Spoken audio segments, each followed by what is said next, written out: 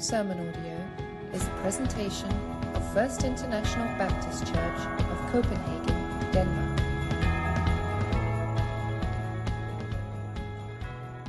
So we're now going to turn to the book of Luke chapter 24. We're going to begin our reading from verse 13. This is the text. This is the text which Christian will be preaching from later for the sermon. On the road to Emmaus. That very day, two of them were going to the village named Emmaus, about 7 miles from Jerusalem, and they were talking with each other about all the things that had happened. While they were talking and discussing together, Jesus himself drew near and went with them, but their eyes were kept from recognizing him. And he said to them, "What is this conversation that you are holding with each other as you walk?" And they stood still, looking sad. Then one of them, named Cleopas, answered him, "Are you the only visitor to Jerusalem who does not know the things that have happened there in these days?" And he said to them, "What things?"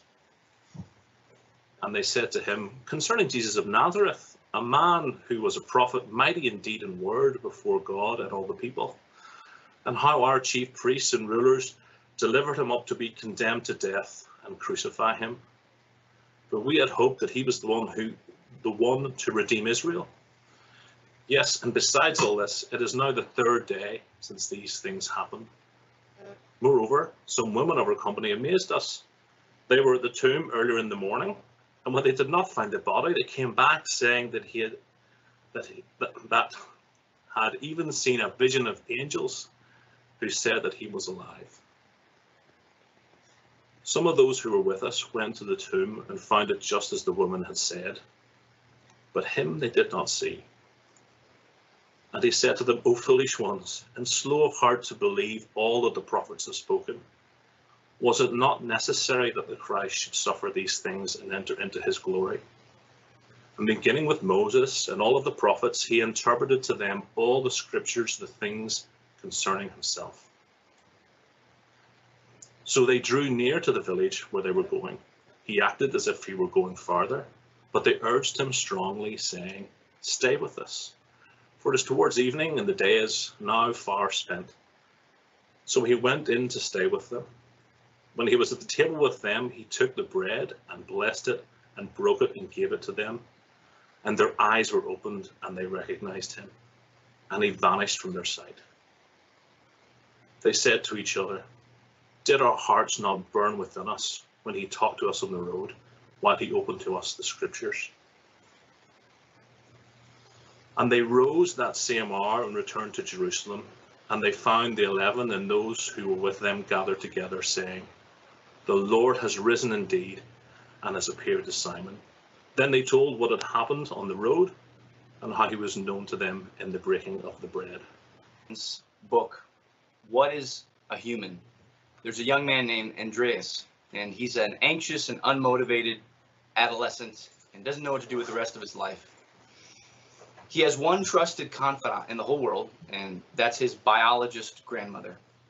The only thing he's been looking forward to as he's finishing high school is this trip across Europe that she's going to take with his grandma to explore different artistic works and exhibits that explore human identity. But now he's just gotten the devastating news that this grandma is dying of cancer and she has to back out of the trip. The story goes, though, that she, out of love for him, decides that she will pay for him to do the whole trip alone anyway. He's worried and unsure if he can handle that amount of independence as a young man, but in the end he decides to go, and on the trip he sees cave paintings. He interprets the paintings of the School of Athens that's stored in Italy. He visits a Nazi concentration camp, all the while reading this mysterious manuscript that his grandma has given to him. He comes back from this trip, unfortunately, a little too late. His grandma died of this cancer before he returned. But oddly enough, he's not depressed by this, as he normally would be in his state.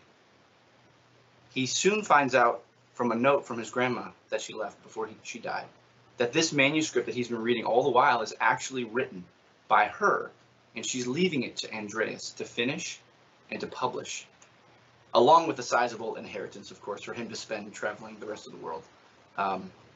So why do I tell this story? Because the book started with Andreas as a nervous teenager, and it ends with him as a confident, independent, goal-oriented man. And what made the difference?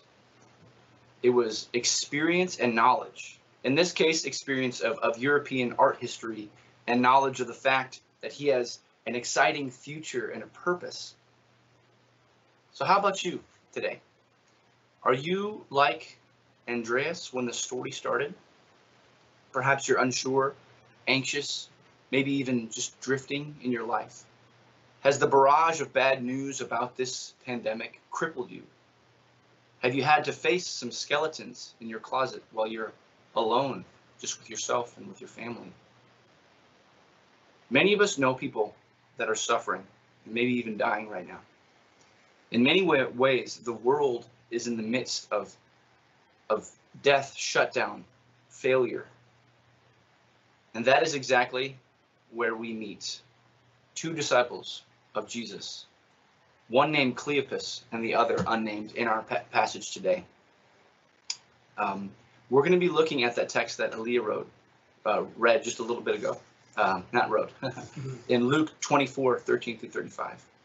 And now that you've heard it read, I don't think you need much more, because I can't add much to what God has said. But let me just pray a quick prayer and ask that God will help me humbly clarify and highlight a few of the things that you've already heard. God, we thank you for today. I do just pray a simple prayer here, that you would give me clarity and that you would help us to be challenged today by this story of two people like us, and that you would help us to just receive the hope of the resurrection. I pray for my words, Lord, that you would strike anything from the record here that's not of you, but that your word would ring true and resonate in our souls. In Jesus' name, amen. So the story that was read a few minutes ago, at the beginning, we see these two disciples, Cleopas and this other man, and we see them beginning sad, surrendered, and cynical. In verse 17, we see that the text describes them standing still, looking sad. I don't know exactly what that looks like, kind of hunched and sort of kind of mopey, pathetic, really. And then in verse 21, it says, they say this thing to this mysterious man walking with them. We had hoped that he was the one to redeem Israel. And you can read between the lines that what they're thinking is, he wasn't. We've just wasted all this time. This is a total loss. And then we see cynicism in this passage too, which is verse 22 and following. They say, these women of our company amazed us with this story of visions of angels. And then some of us went there and we saw the tomb was messed with, but there was no Jesus, and it's probably just a big catastrophe. And they're just cynical. They're defeated. But at the end of the story, we see these same two disciples, and they're no longer sad, surrendered, and cynical. They are hungry, happy, and hopeful. In verse 29, what do they say to this mysterious man after he's been walking them through the Bible? They're like, stay with us, for the evening is now far spent. They're actually playing like they're trying to manipulate him into being with them longer. They're hungry for more of this spiritual enlightenment that they received. In verse 41, which is actually after our text that we read today, but it records later in Luke there that they say while they still could not believe it because of their joy. They were overjoyed. They went from complete sadness to complete joy.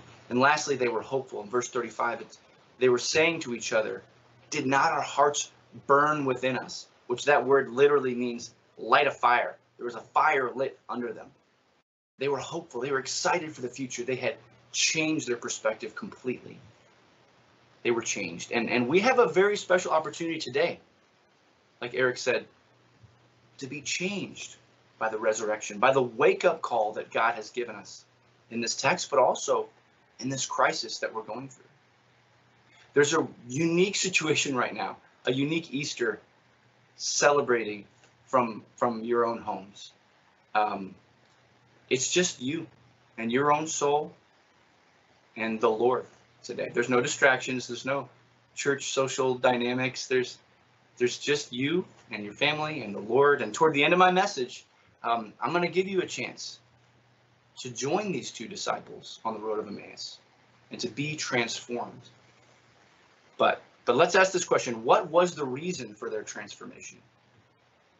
They were transformed by the news that Jesus was alive. You see, resurrection hope is light to the muddled mind and heat to the shuddering soul. What do I mean by that? Well, let's just walk through this story a little bit and talk about 2 points.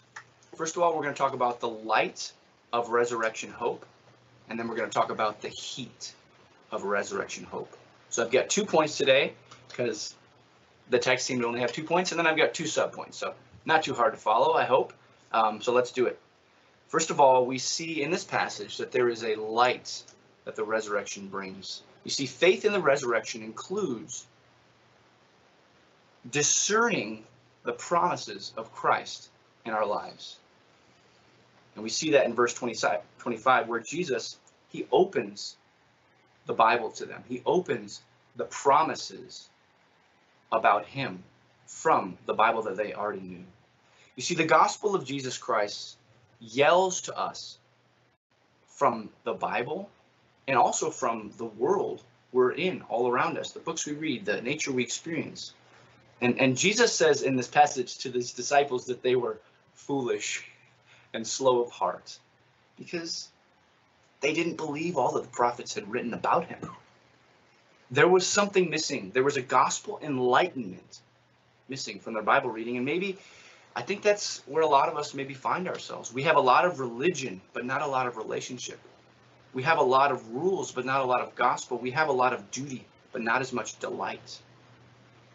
But what are the basics that Christ was getting at? What are the basics promises of Christ? We as Christians, we call that the gospel.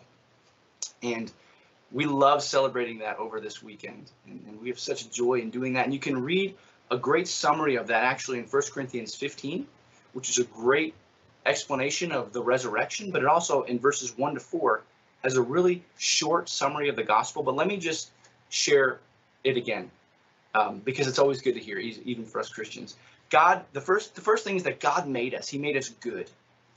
The second thing, though, is that we rejected that goodness, especially God's goodness, and we turned away from God and said, we don't want you to be king over us. We turned to sin. And then the third point in the basic gospel is that God, he made a way for us to be forgiven through Jesus' death on the cross and stepping in our place as a substitute. And then lastly, God asks us to be made right with him by turning from our sins, by repenting. And he made a way, but we have to respond to that and in faith and say, God, I want to give you my life. And I want to be reconciled to you. That's the gospel. That is the simple, joyful message that these two disciples, they had lost it somehow. They were focused on other things.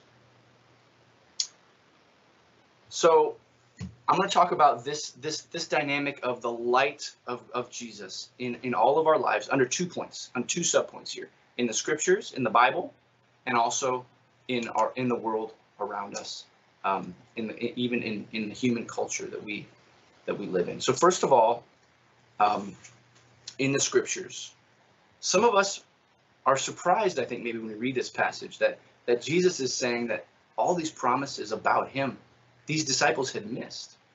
But I think it's really easy for us to do that, especially when we're reading the Old Testament, which would have been the promises in the Bible that they were working with at the time. So what I'm going to do right now is I'm going to quote a great author named Sinclair Ferguson at length, because no one says it better than him.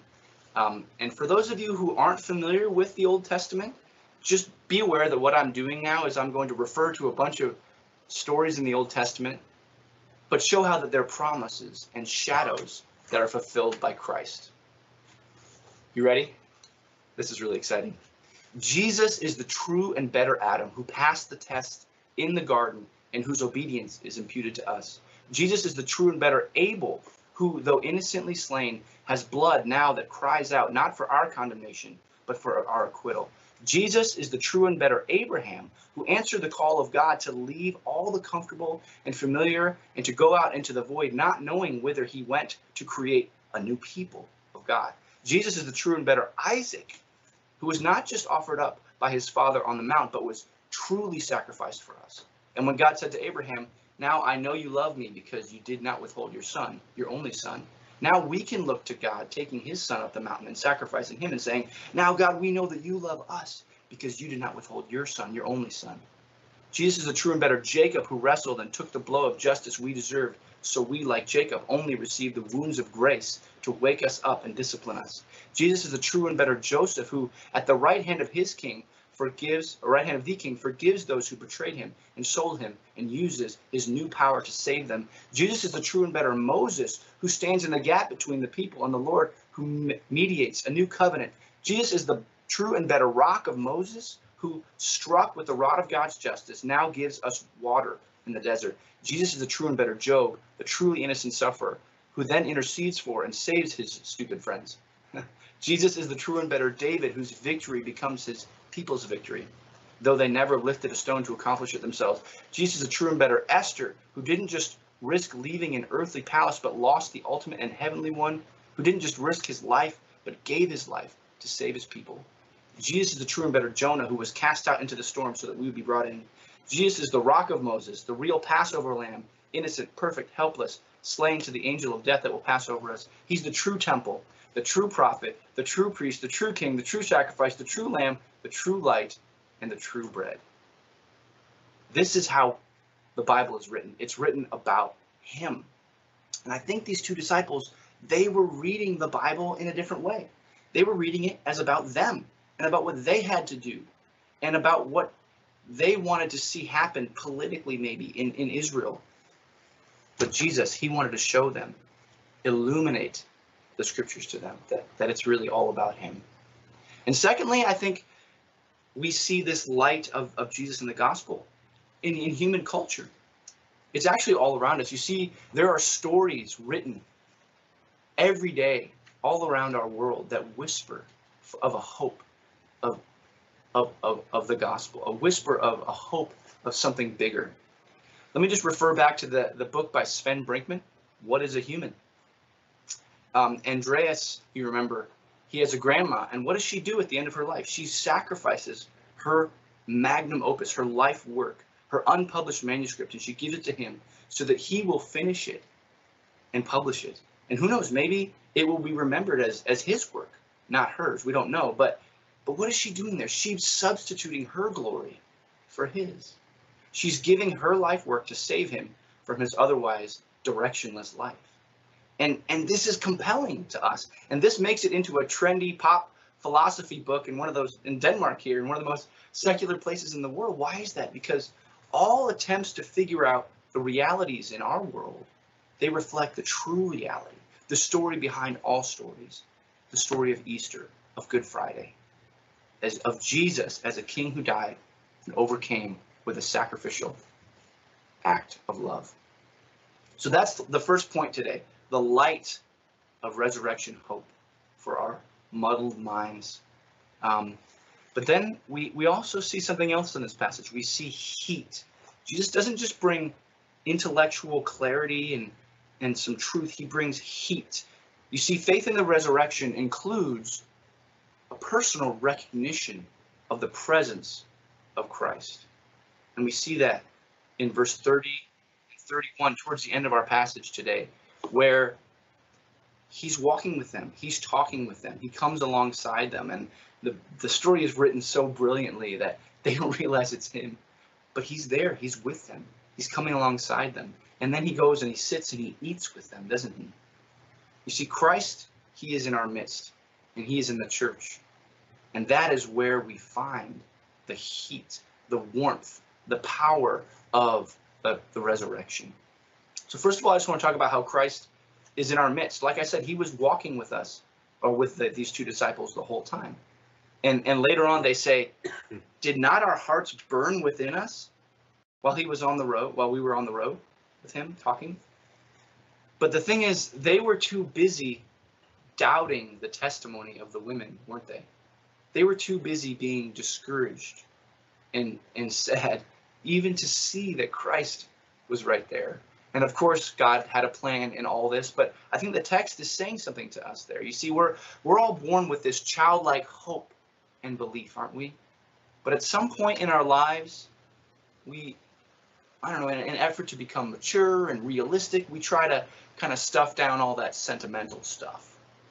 Santa and Tooth Fairy. But I think often we throw the truth out with the bathwater, don't we? And then all of a sudden, epic tales that used to move us like the Lord of the Rings, they're just another occasion for us to swing the scalpel of skepticism and scrutiny. It's like, oh, that was a fun movie, but that's not real. That's not life. There's no good to be fought for. There's no beauty to be won. But Jesus says that to us that there is spiritual strength, miraculous spiritual strength and love right around our shoulder. But we're too busy with our noses to the grindstone, being practical and efficient, to experience the mystery of God that's all around us, the mystery of the resurrection. There's something within us that longs for this adventure, but we just kind of want to be sophisticated, don't we? We want to quote Sven Brinkman and feel smart. But many of us will say, well, Christian, I'm just being realistic. I'm just trying to navigate modern life. But we have to realize that behind that realism, there's a cynicism we see in this passage. And we need to be honest with ourselves that cynicism, if God is true and real and on the throne, then that is a sin. It's wrong. You see, in this passage, we see that their cynicism leading to kind of a disregarding of these women's testimonies and literally saying, like, they don't know what they're talking about. We see cynicism all around us. In the West, we see it in Denmark. We see it in Europe. We see it in America. And those are the places I know. So one of my favorite Christian musicians, his name is Josh Garrels, and he's got a song that's called Cynicism. And it goes like this. Cynicism is the sickness of my culture. We undress each other with an evil eye. Concentric circles, we look like vultures when we feast on the failures of the lies we criticize. And then he says, don't stand alone and cast your stones at her unless you think you're innocent yourself. The same measure that we use to condemn others will be the same that's poured out upon our heads. And then he says, we've all gone astray. We kick against the pricks, so convinced we know the way. But who can repay the love we sacrifice for an empire made of clay? An empire made of clay. That's what we, in an effort to be realistic, we're thinking, if I'm going to get ahead, if I'm going to live this modern life, if I'm going to be the successful person that I want to be, then I have to just get real and stop all this altruism and all this fantasy. And what are we sacrificing though? There's a love and a joy and a hope that we're sacrificing for this empire made of clay.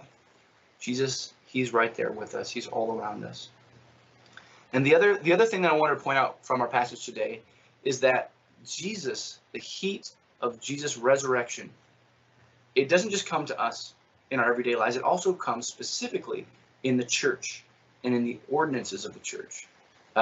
In verse 30, we see Luke say that when he was at the table with them, and he took the bread and he blessed it, and he broke it and gave it to them, that's when their eyes were open and they recognized him. And at the very end, in verse 35, it says that at the table is where they recognized him, right? And this chapter 24 comes 2 chapters after, where Luke shows Jesus sitting down with his disciples and instituting the ordinance of communion or the Lord's Supper. And he uses very similar language here to kind of indicate that that's what's going on. The reason the disciples recognized him here is because there was a formality, a similarity, something that they recognized about when they were all together. He's telling us that we need the church to recognize the presence of Jesus. You see, it's the church gathered under the word and under the ordinances of communion and baptism that we recognize and are changed by Christ's presence. And we live in a very strange time right now. Even right now, you're sitting in the comfort of your own home, away from your church family, which is a blessing and a curse, right? But we also live in an age of individualism. There's an overemphasis in the West on the importance of us as as individuals, and even in the church, that we're guilty of, right? That we say like, hey, I've got my Bible reading, I've got me and Jesus, and that's all that I need. But we need to remember that if we're going to be changed by the presence of Jesus, the resurrected Christ, we need the local church. And many of you, maybe if you're not a Christian, you're listening to this, you think that you can figure out this whole God thing on your own. You can go into nature, you can ask these questions intellectually, but you've never really entered into a body of faith and met Christians that really believe this stuff and seen the power of a life of hope. You've never really known them or considered the claims of Christ in the family of God. God is a community. We need community. We need relationship. And in this midst now of social distancing, I'm going to challenge you to just remember and look forward and long for being together again so we can experience Jesus in that way.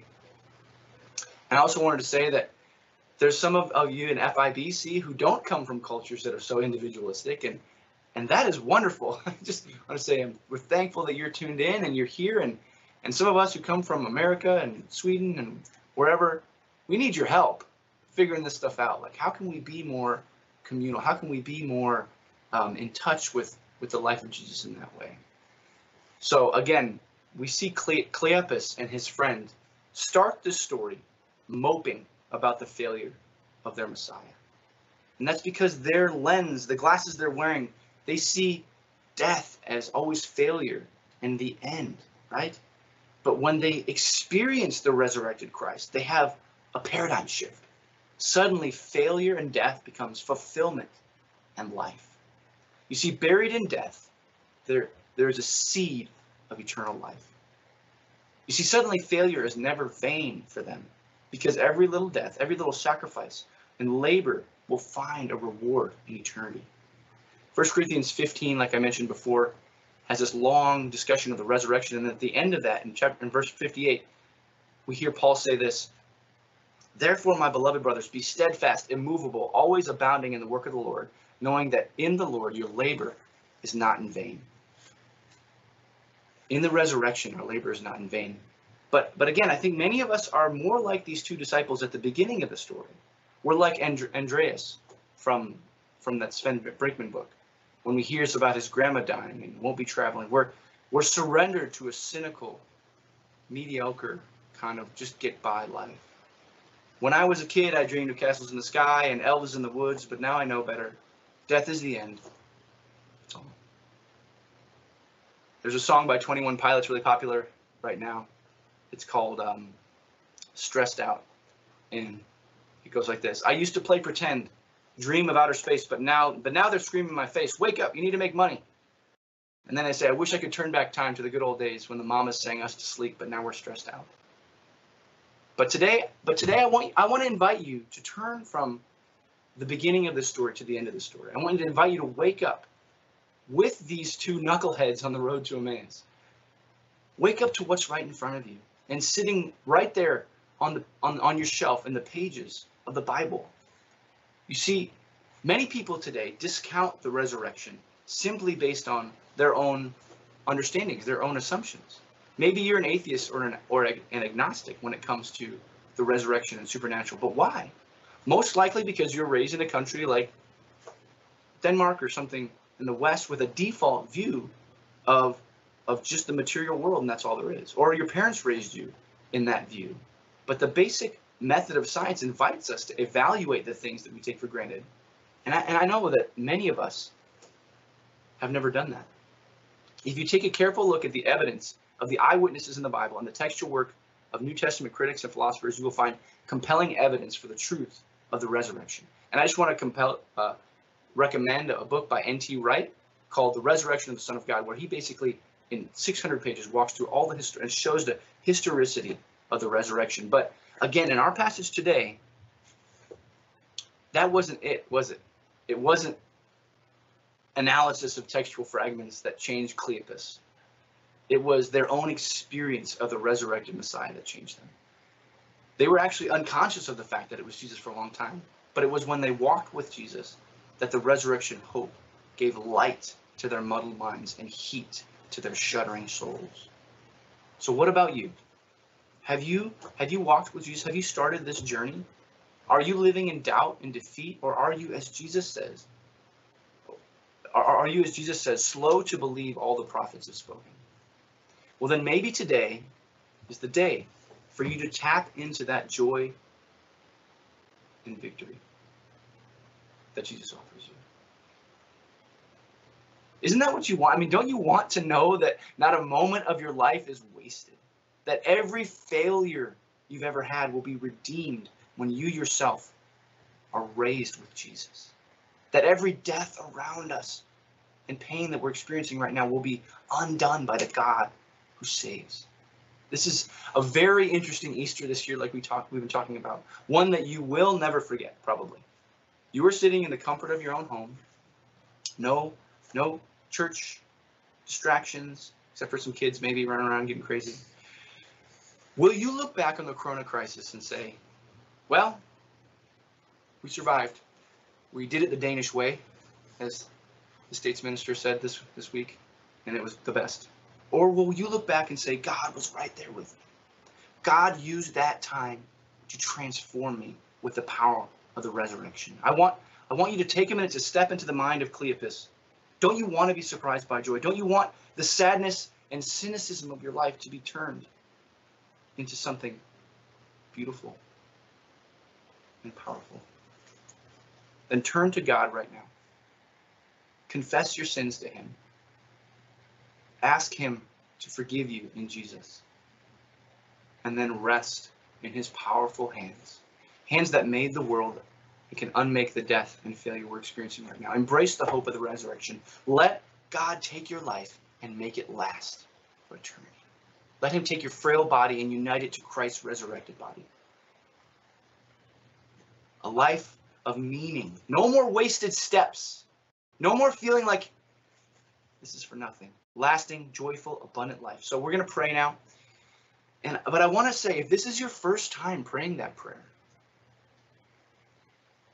I want you to talk to me or Pastor Eric or one of the others here afterwards and just start this journey with Jesus. He's right there with us. He's walking through this crisis with us. And then you will always remember this Easter during the Corona crisis. But you'll remember it for a wonderful reason. I invite you to do that right now with me. Let's pray. God, we love you. And I do just think of the people sitting at home right now, Lord. And those who don't know the transforming power of Jesus and the resurrection, I pray right now that we would all, Lord, look to you. I pray that you would reveal yourself to us. And I pray, Lord God, that we would ask for forgiveness. I ask for forgiveness right now, Lord, for my cynicism, for the times that I don't look to you, but also for those who have never looked to you, God. I pray right now that they would say, I'm sorry, Lord. I confess that I doubt you. I turn away from the goodness that you've made me for. And we thank you for Jesus, who made a way for us to be forgiven. And we turn to him right now and we say, we want to walk with him forever. We want him to be our Savior. In Jesus' name.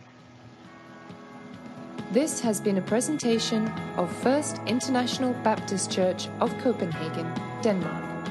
To listen to more sermon podcasts or to learn more about FIBC, please visit www.fibc.dk or facebook.com/FIBC CPH. Thank you for listening.